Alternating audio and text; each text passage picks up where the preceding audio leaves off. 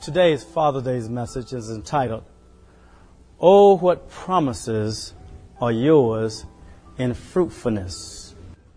Oh, what promises are yours in fruitfulness.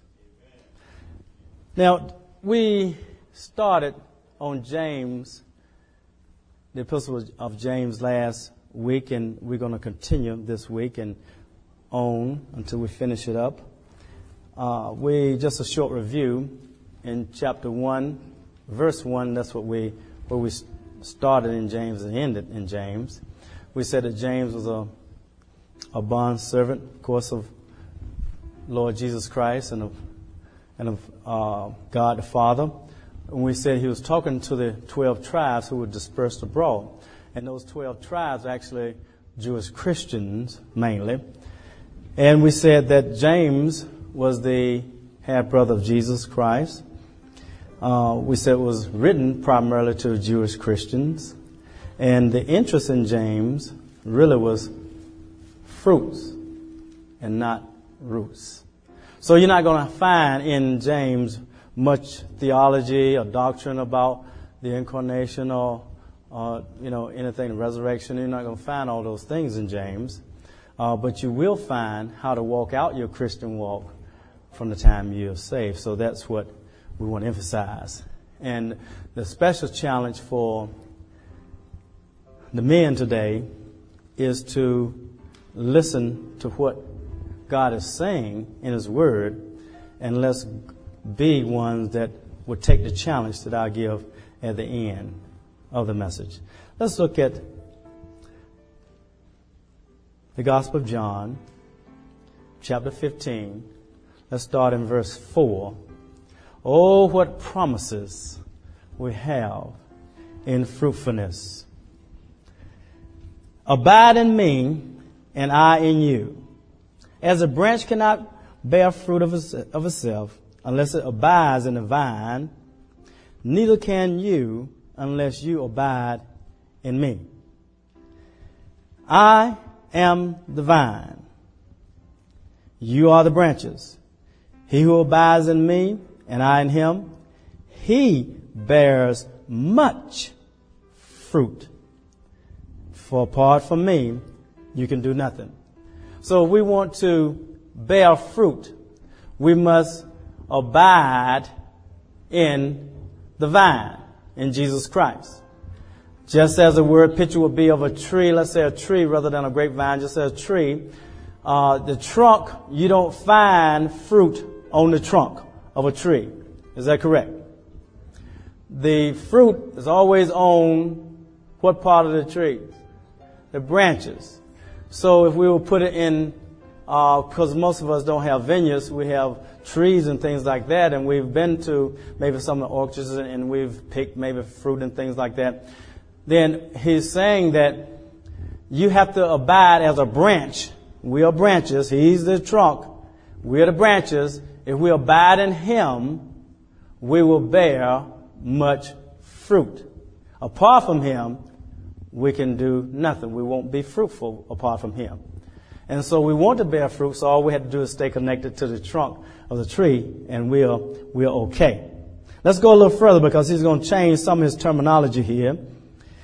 It says, if anyone does not abide in me, he is thrown away as a branch and dries up, and they gather them and cast them into the fire, and they are burned. If you abide in me, and my words abide in you. And that's important. Now he is saying that now he's added something to it. Now we have to abide in the trunk of the tree. The branch has to be in the trunk, hooked to the trunk of the tree. That's fine. We can't get broken off by a thunderstorm or lightning and take us off, because that means that we're going to be separated from him. So he's saying that now you have to abide in me, but now let me add something to that. My words must abide in you. Now that's an additional thing. So we say, okay, God, you're saying that not only must I stay connected to the trunk, but now you're saying that your words must abide in me. Now, what does that abide mean? That abide means to, is steadfastness, is staying within. It's not leaving, it's not forsaken, it's staying, it's perseverance. It's one of those things that you just don't let go. It's like white on rice. You just can't separate it. Can't separate it. Yeah. Then it says here that if you abide in me and my words abide in you, ask whatever you wish, and it will be done for you. And you think, so, well, how is that? How is that possible? Because, man, I can think of a lot of things to ask for. But see, if we are abiding in him, and his words are abiding in us, that means that we are inseparable. That means that his words are part of us, we're part of him. So it's like that we think alike, we do things alike. Just like Jesus said to the Father, when you've seen me, you've seen him, Jesus said. And so, therefore, you can know that he'll say, well, ask whatever you will, because you can't possibly ask anything that's apart from his will. Do you understand what I'm saying? Let's go a little further. My Father is glorified by this, that you bear much fruit. So prove to be my disciples. Just as the Father has loved me, he's adding something to it now, and I have loved you, abide in my love. Now he's changing some terminology. Abide in my love. I thought we were supposed to abide in him. Now he said abide in his love. Now the scripture also said that God is love. Okay? God is love. So he's saying that now when you abide in me, I'm changing terminology, but it's not anything different. I want you to understand that you must abide in love. In love. Because it's not just his love, he is love. So I want you to abide in love. Then he says, just as my Father has loved me, I have loved you. Abide in my love. If you keep my commandments, you will abide in my love. How do we abide in his love? Keep his commandments. That's what he just said. Because we want to know, how do you really abide? How do you really abide and not forsake, not lose sight of the vision, lose sight of the goal, not persevere? How do you stay there? He says, abide in my love. Okay. Now, if I abide in your love, what is a love? Keep my commandments. Well, what are your commandments? I mean, this is a big, thick book now, 66 books. Well, what do you mean keep your commandments? It's too many. Okay, now he's going to break it down a little bit further. If you keep my commandments, you will abide in my love, just as I have kept my Father's commandment and abide in his love. These things I have spoken to you, so that my joy may be in you, and that your joy may be made full. You're going to need this verse when we get over to James. You're going to need this verse. He's saying, I'm speaking those things that I just spoke to you about abiding, because I want my joy to be in you. I don't want the enemy to steal your joy. I don't want circumstances to steal your joy. I don't want people to steal your joy. I want my joy to be in you, and that your joy may be made full. I mean, full. Nothing lacking, full. Then he goes to, this is my commandment, that you love one another, just as I have loved you. So he's leaving nothing vague here. You will abide in me if you abide in my love. I am love. I know, and you'll know that you abide in love if you keep my commandments. My commandments are simple. It's just one I want you to be concerned about. I want you to love people just as I have loved you. You remember that one of the commandments was that love others as you love yourself. Well, then he changed it and said, a new commandment I've given you in John, that you love one another as I have loved you. Some people, they will say, well, I want them to do that to me. If I did what they did, they can do that to me. They don't understand that Jesus doesn't treat us that way. The Father doesn't treat us that way. We can be naughty. We can be really missing the mark, and He still will forgive us. He doesn't give us what we deserve. If we got what we deserve, we wouldn't be sitting here now. We'll be crispy critters. Really, call fire down on them, Let's get another group of people. No, God loves us. Jesus is ever interceding on our behalf. He's just like Moses was a type of Jesus. He interceded for the people. Jesus is interceding for us. God, they're mad. Just look at me. Don't look at them. Look at me. So God sees us through the blood. You see. So I said, thank you, Jesus. But He's saying that if you're going to abide, if you're going to ask whatever you will, fathers, do you hear what I'm saying?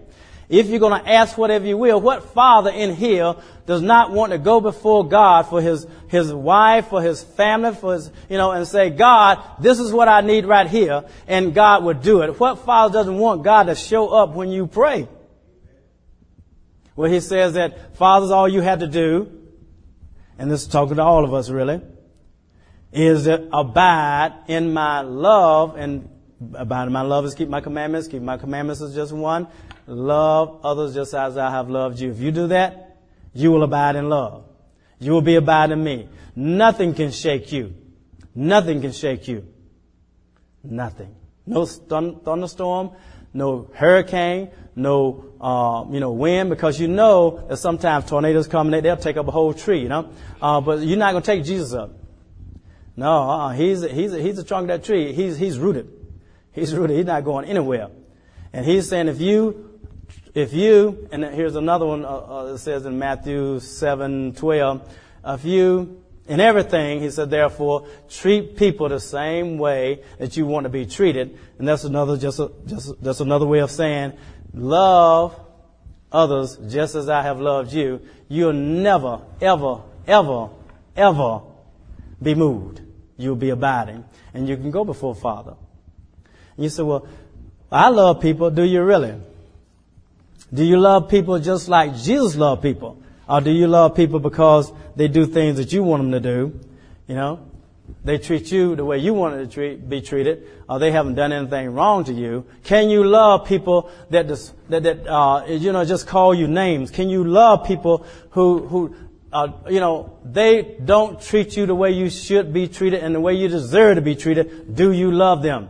Do you love them when they do, spiteful things against you? Do you love them when they take your possessions? Do you love them when they, just do wicked things to you or to yours? Do you love them? Do you love your mate when your mate is not doing what you want your mate to do, or what your mate says that they want to do, what the Bible says your mate should do, and they don't do it? They do the opposite. Do you still love them? Because I tell you that you have done opposite of what God has said somewhere in His Bible. He still loves you. He still died for you. Is that true?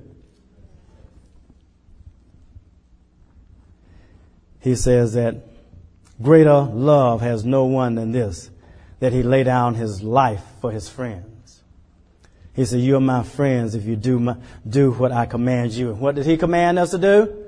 Love others as He has loved us. So that means that we had to die for somebody else. We had to lay down our life, and that our life is like, lay down your will, your emotions, lay down your desires. Can you lay that down for somebody who's mistreating you, who's reviling you, who's really saying mean things to you? Can you do that? Let's talk about love. He said, I'm telling you these things now. I'm telling you these things that my joy may be in you and that your joy may be full. See, because if we don't realize here, when we get over to James, when it says count it all joy, let's go to James, then you're not going to have a clue of how to do that. And I'm reading from the New American Standard. It says, consider it all joy. Maybe the King James might say, count it all joy, my brethren. And when it says consider, it's talking about, it's not really joyful to you, but consider it to be joyful. Act like it's joyful. Think that it's joyful. Even though it's not joyful, think that it's joyful. Consider it joyful. Fake it. When you encounter various trials, and these trials are talking about adversity. It's talking about affliction. You see, it's talking about things that's from the outside coming against you. It's coming against you to prove your faith or to try your faith. The devil wants these things to come, and he wants you to fall because of these trials or temptations. He wants you to fall. God doesn't want you to fall. He wants your faith to be purified so that it'll come forth even more so like gold. That's what he wants. How can we do it? How can we consider all joy when all fire break out against you? How can you consider it all joy?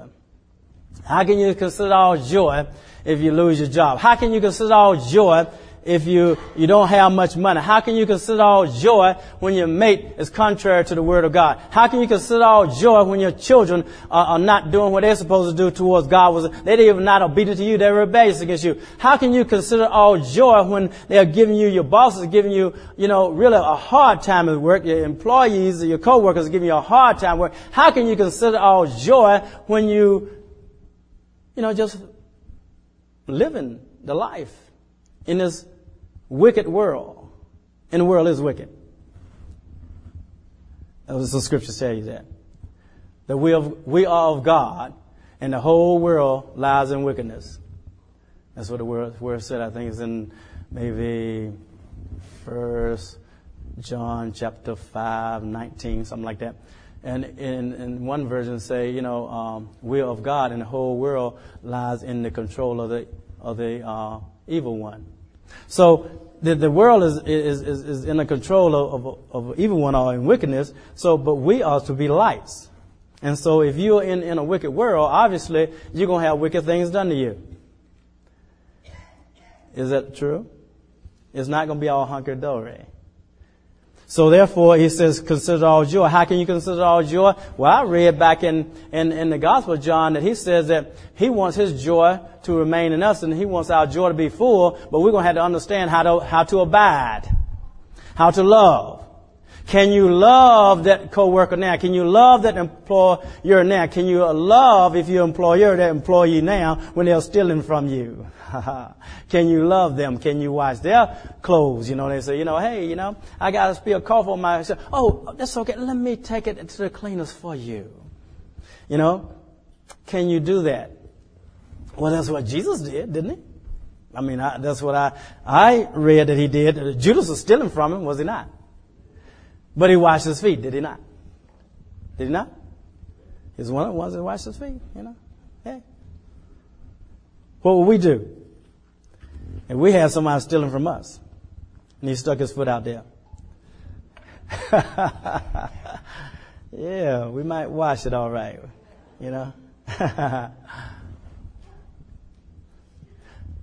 That's how we can consider it all joy, because his joy is in us. See, when we start being obedient to the commandment of love, oh my goodness, what promises come to a fruitful person.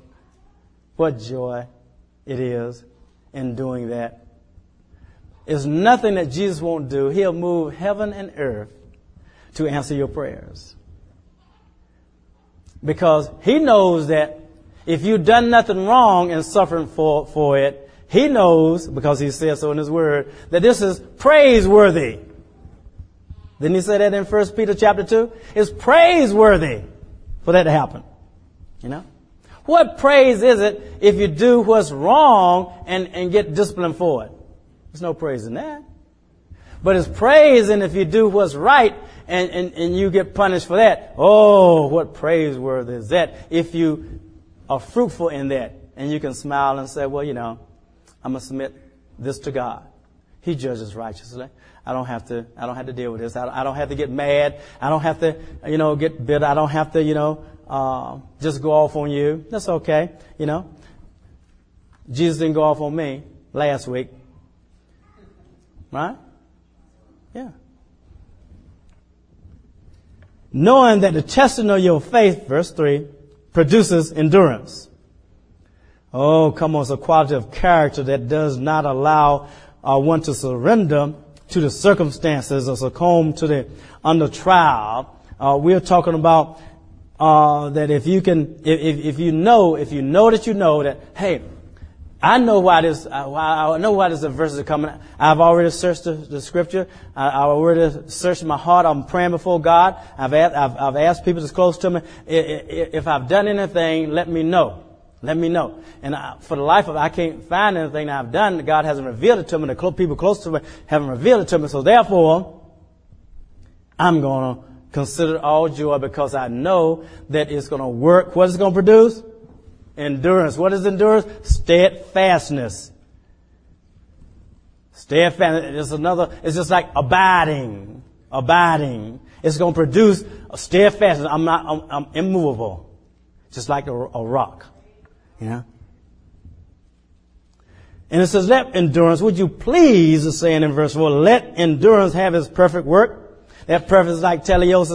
It's a finished product. It's like, in this verse is being unspotted from the world. You got to keep yourself unspotted from the world. A teleos thing is something that if you, like a glass maker, he blows a glass, makes a glass, and when it's being used for the purpose of which they made it for, which is to drink water out of it, it's called teleos in Greek. That means it's finished and doing exactly what it was made to do.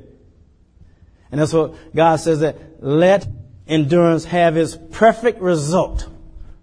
Perfect result. And complete, that you may be perfect and complete. Now complete it means that you have everything that God has given us, everything that we need for life and godliness, and you put it all together, you're complete. You're lacking nothing. That's what complete means. But if any of you lacks wisdom, let him ask God, who gives to all generously and without reproach, and he will give it to him. Now, this is telling us, if you're going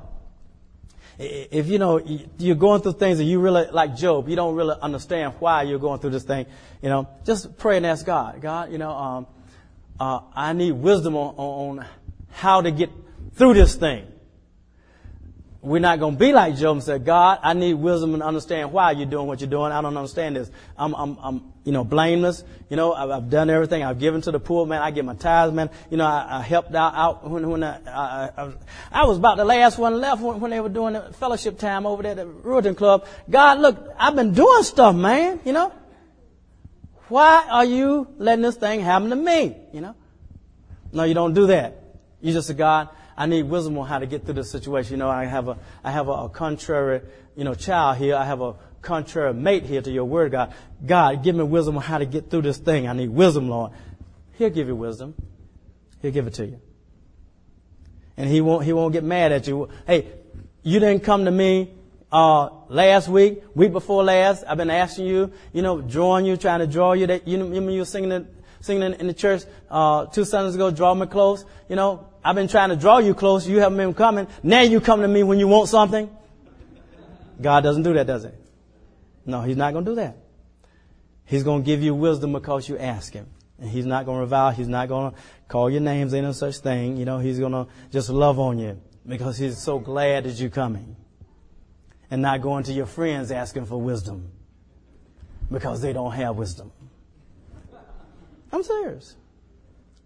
Unless they have the word of God. They don't have any wisdom. Okay. Let's go a little further. But if any of you lacks wisdom, let him ask God, who gives generously and without reproach, and he will be given to him. Verse 6, but he must ask in faith, in trusting, without any that says right there, doubting. None. No doubting. No doubting. What is doubting? You know, doubt is the same as a double-minded person. Let's go a little further. For he who doubts is like the surf of the sea, driven and tossed like the wind. For that man ought not, or it can be that person because that's what it is that human being ought not to expect that he's going to receive anything from the Lord. Being a double-minded man, or being a doubtful man, unstable in all his ways. Now, what does that mean, double-minded? Without any doubting. See, a person who doubts, a person who is double-minded, what a person does is that they'll quote Scripture. In other words, they want to do what God says to do. But they also want to be practical. They want to do what the world says to do. And they oppose each other most of the time. Do you understand what I'm saying? You know, like Ashley gave a testimony. You know, it says, God, I got this bill that needs to be paid, and I know that I need to give to you through our church, and I need to just be obedient to the Scripture of God, because it's all the way from Genesis to Revelation. I mean, you know, I'm supposed to tithe. God, tell me, how am I going to do this? You also said, and people quote this all the time, I also said that, owe no man nothing but to love one another. So therefore, I can't owe this electric company anything, you know. So I know you don't want my name to be bad. So he's tossed. Right? An unstable, double-minded person is tossed. They know what the Word says. They want to do what the Word says, but they want to be practical. The world says do this. You know? Not that Ash is double-minded, because he did what he's supposed to do. You know? But now, you know, we're like that. Man, hey, you better save up so that you'll have at least 2 or 3 months worth of income, because you might lose your job. So you say, how am I going to do that? Okay, I'll stop giving to the poor. I'll stop. And what are you doing? You're saying, I need to walk, but I'm going to cut my feet off. See, it's ridiculous, isn't it? It's ridiculous. But that's what we do. We'll say, well, okay, it's practical that I need to start saving because I might lose my job, you know. And so therefore, I got to stop giving somewhere. I can't stop eating because I got to eat about 3 or 4 or 5 meals a day. So it can't be the food budget going to cut, but so it's got to be the giving budget got to cut. So therefore, I'm going to start cutting there. And you cut off the very thing that God has for provision for you in the hard times. Do you understand what I'm saying? That's a double-minded man. They got 2 ways they're trying to go at, and they can't go at the spiritual and the practical, the natural too. So it's a double-minded man. Unstable in all their ways. Then in verse 9 and 10 kind of ties in and says, but the brother of humble circumstances to glory in his high position. Because in the church that they had people, they had slaves, they had free men that used to be slaves, they had wealthy people, they had poor, they had middle income, they had different types of people there. And so the humble person, he's sitting in church with this person who's rich, and he said, man, oh my goodness gracious, man, you know, I don't even deserve to be this way. I know he deserves to go to heaven. He deserves it, and I don't deserve it. And he said, no. But the brother of humble circumstances is to glory in his high position. See, God is trying to tell us, let's go one further, and then I'll explain it. And it says that the rich man is to glory in his humiliation, because like the flowering grass, he will pass away. For the sun rises and scorches, and scorching wind and withers the grass, and his flower falls off, and his beauty of his appearance is destroyed. So too the rich man in the midst of his pursuits will fade away. Now, it tells us that because he's saying that at the cross, everything is level. When you come to the cross, there's neither rich nor poor that's going to have an advantage at the cross. So the poor man, when you come to God, you need to just be joyful about your high position that you now have, because you're with Christ, because you're in Christ. And everything that's Christ is is yours because you are a joint heir. That's all that's God's. Isn't that what he says? And the rich person, don't you think that you, just because you have money, that you don't have to come the same way as the poor person come. You have to come the same way, because just as the grass withers when the sun come out and scorches, the same way that your riches and what your pursuit's gonna do at the cross, because you can't take it with you. You're gonna have to be humiliated here, because when I say humiliated, you're going to have to come and at a low position at the cross, because you can't depend upon any money to get any blessings. The blessings come with obedience. So that's why it's there in that spot there. Then it says in verse 12, blessed is the man who perseveres. Says that perseveres again. That perseveres just like the word endure. Perseveres under trial. He says blessed. He says blessed. And when it's talking about blessing and what a blessed person is satisfied fully no matter what the circumstances would be. That's a blessed person. A happy person is different.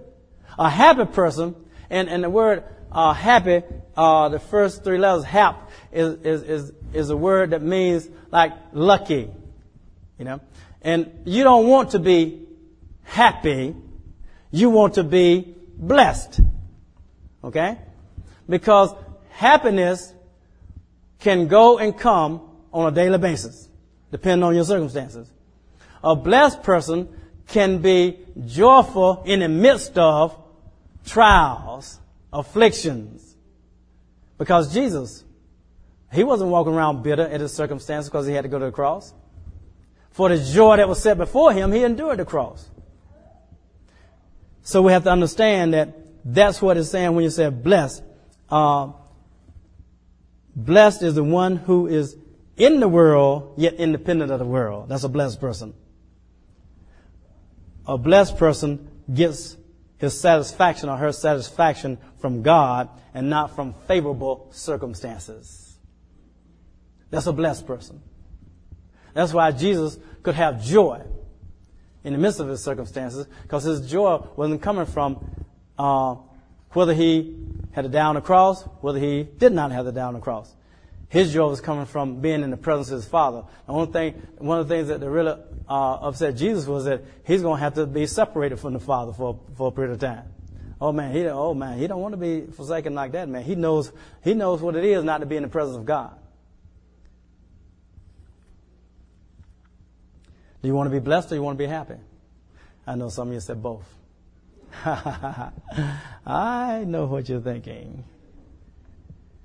Blessed is the man who perseveres under trial. Can you persevere under trial? And then it says that for once he has been approved, he will receive the crown of life, which the Lord has promised to those who love him. The crown of life. He's going to have eternal life. He's going to be living with the Father.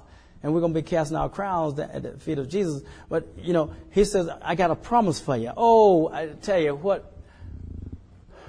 joy it is. What joy it is in the promises that God has for us for being fruitful. Now, on this Father's Day, I want to challenge the fathers. That this first part of James, I want you to get it in your spirit, because fathers are very important. Everyone is very important, of course, but this is Father's Day. Now you understand that, is that correct? On Mother's Day, talk to the mothers. Father's Day, talk to the fathers. When we have Children's Day, I talk to the children. Okay, so this is Father's Day. So, fathers are very important, because you stand in a place like Jesus, because Jesus is the everlasting Father. Is that right? Okay. Now, he is responsible for a lot of things. Yeah, right? And if you look at it in the Old Testament, Isaiah, you'll see that he has everything. He upholds everything by the word of his power. That's what it says. So Jesus carries a lot of weight, in other words. But he knows how to persevere under trial. He knows that what it's going to lead to. We have to do the same thing as fathers. We have to learn how to persevere under trials, how to go before God and lift up holy hands, how to get before God and praise Him in the midst of our circumstances, how to get there before God and praise over our offerings, pray over our offerings and submit our offerings to God. We need to, confess the Word of God. We need to remind God, put pressure on the Word of God. As long as we line up with that Word of God, God, this is what you said. This is what you said. And that's what I did this morning. God, you said that if I give tithes and offerings, that was to Israel as a nation. But God, this is a spiritual. I'm a part of the spiritual Israel. So how much more so now because of the blood of Jesus? God, you said if I give tithes and offerings, you will open up the heavens and pour out a blessing. I won't have room enough to receive. You said you rebuke the devour for my sake. You said that He won't devour the fruits of my ground. He won't devour. The fruits of the vine won't fall to the ground before its time. God, you said. You see what I'm saying? You said if I give generously, I'll reap generously. You said I would have no need of aid or support. You said that you who give seed to the sower and bread to eating, you would multiply my seed sowing. You said that, God. God, my eyes upon you. I'm standing on you. And what you said. And so all of us have to do the same thing. But fathers, you are important because you are the one that's going before God on behalf of your family. When Moses, and just picture it now, Moses went to the tent of meetings, which was away from the rest of the tent, and he went to the tent of meeting, and that's where God met him at, And all Israel, they'll be standing at their tent watching as the glory fell on the tent. Moses went into the tent. And then you had the one he was mentoring, you had Joshua, who, when Moses come out of the tent, Joshua was staying there, trying to get some of the glory, So do you understand that we have to, as men, go before God on behalf of our responsibilities, financial and whatever it is.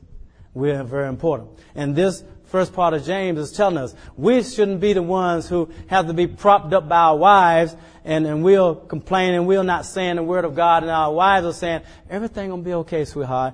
God will show up, He said He'll meet all our needs, Man, she shouldn't be leading you. You should be leading her and the family. Fathers, do you hear what I'm saying? That's what you should be doing. And this is just and He will give you practice in this stuff. He'll give you practice. He'll give you opportunities. He'll give you a little bit of trial. And this little bit of trial is meant for you to overcome so you have greater faith. Then He'll give you a bigger trial, and then a bigger trial, then a bigger trial. After a while, you always get trials.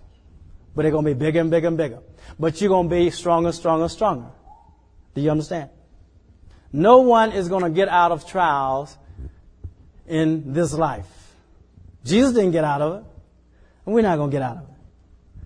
But we can have fruitfulness through it. Can we not? That's what God is telling us to do. And so it's hard. It's hard for a person to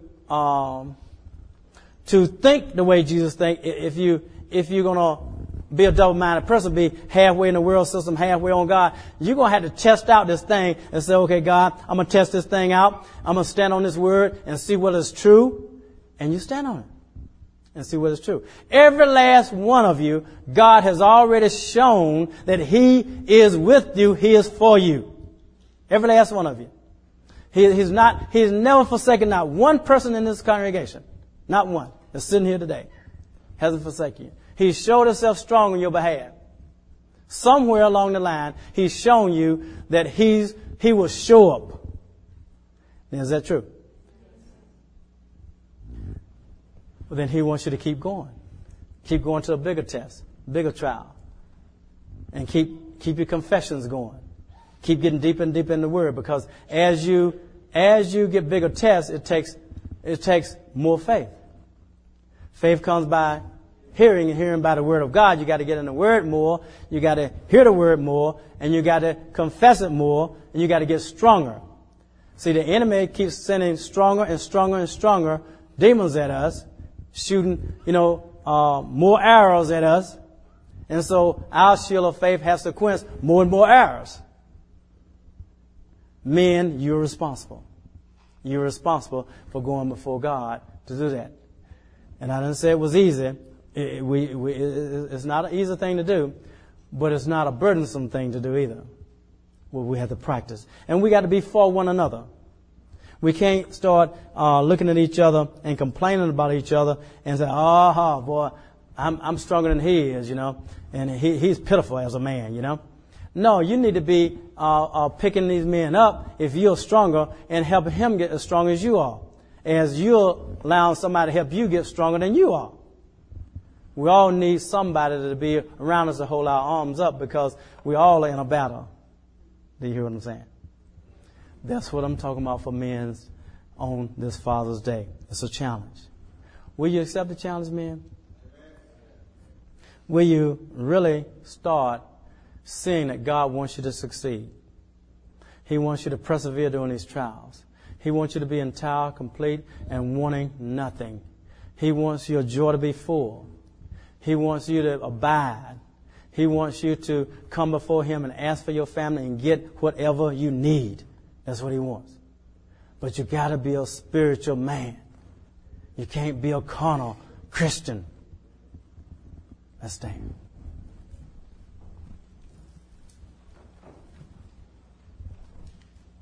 I had a carnation for all the mothers, you remember? And for the fathers, see, we're men. We don't need anything. But what I do want to do is pray for all the fathers. I want to pray for all the fathers. Okay. Father, you know how weak we are, Lord.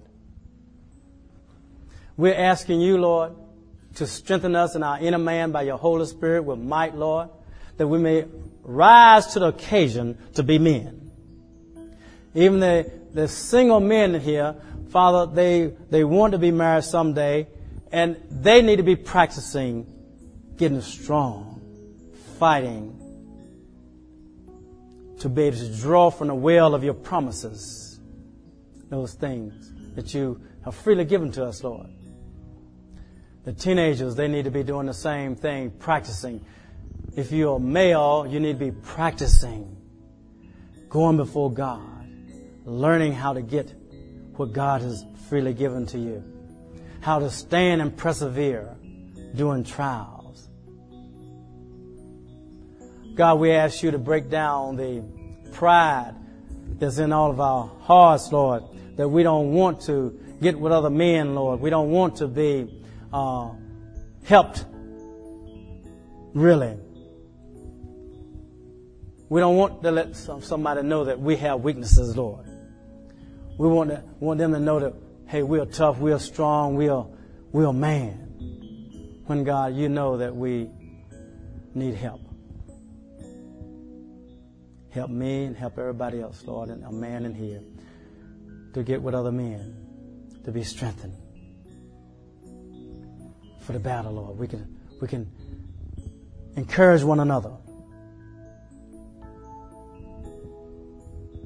Father, if there's anyone here today, any male or any female here today that haven't given their life to you, anyone that hasn't given their life to you, Lord, today is a day of salvation, and we would like to pray for you right where you stand. If you raise your hand, put it back down, we'll pray for you right where you are.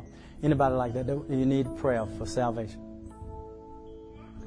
Is there anybody here that you say, I have not been really in tune to these spiritual things. I've been like a carnal Christian, or I say I'm a Christian because I gave my life to Christ one time, but I haven't been walking the walk. I really haven't been even talking the talk, except on Sunday in church. But I want today to be strong in the Lord, in the strength of His strength. I want to put on His armor so I can fight against all the wiles of the devil. If that's you, just raise your hand and put it back down. We'll pray for you right where you are. Can I see your hand? Anybody else? Is anyone here, in the male here, that says, look, I need somebody around me to strengthen me? Would you raise your hand and put it back down? We'll pray for you right where you are, because we'll pray that God will put people in your life. Is there nobody here like that? Okay. Let's go to prayer. Father, we praying, Father, for the men here. And we're praying for the one who raised their hand, Father. They want to return to you. They have been a carnal Christian, Lord. We pray, Lord, in the name of Jesus Christ, that this day is a day their carnality will fall off like shackles. This day, they become a strong warrior in the Lord. This day, they're going to put on the whole armor of God. This day, they're going to walk out of here a new man.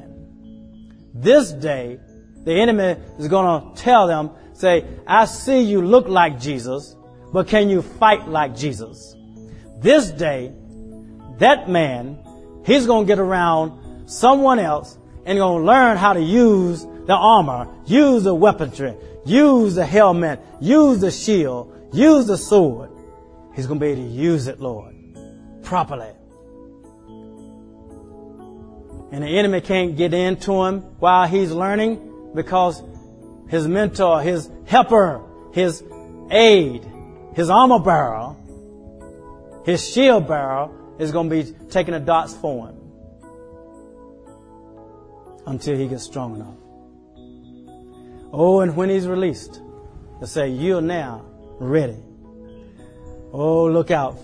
Look out, because the devil, instead of fighting one, he's going to have to fight two. Two can send 10,000 to flight. So we thank you for that, Lord. Thank you for this day, Lord, that you are our Father, and we can draw from Father's Day learning what a father should be like by looking to you. Our Heavenly Father, the everlasting Father. How did Jesus treat someone else? How did he talk? How did he walk? How did he treat other people that are around him? How did he treat little children? How did he treat women? How did he treat his disciples? How did he treat people? How did he treat the woman who was caught in a very act of adultery? How did he treat people? We're going to learn, Lord, how to be a man of steel, but also a man of velvet this day. So we say, thank you, Father. We say happy Father's Day to our Heavenly Father, first of all, and then happy Father's Day to every father whose name is named because of the Father in heaven. So happy Father's Day to the fathers in the natural. Have a good day.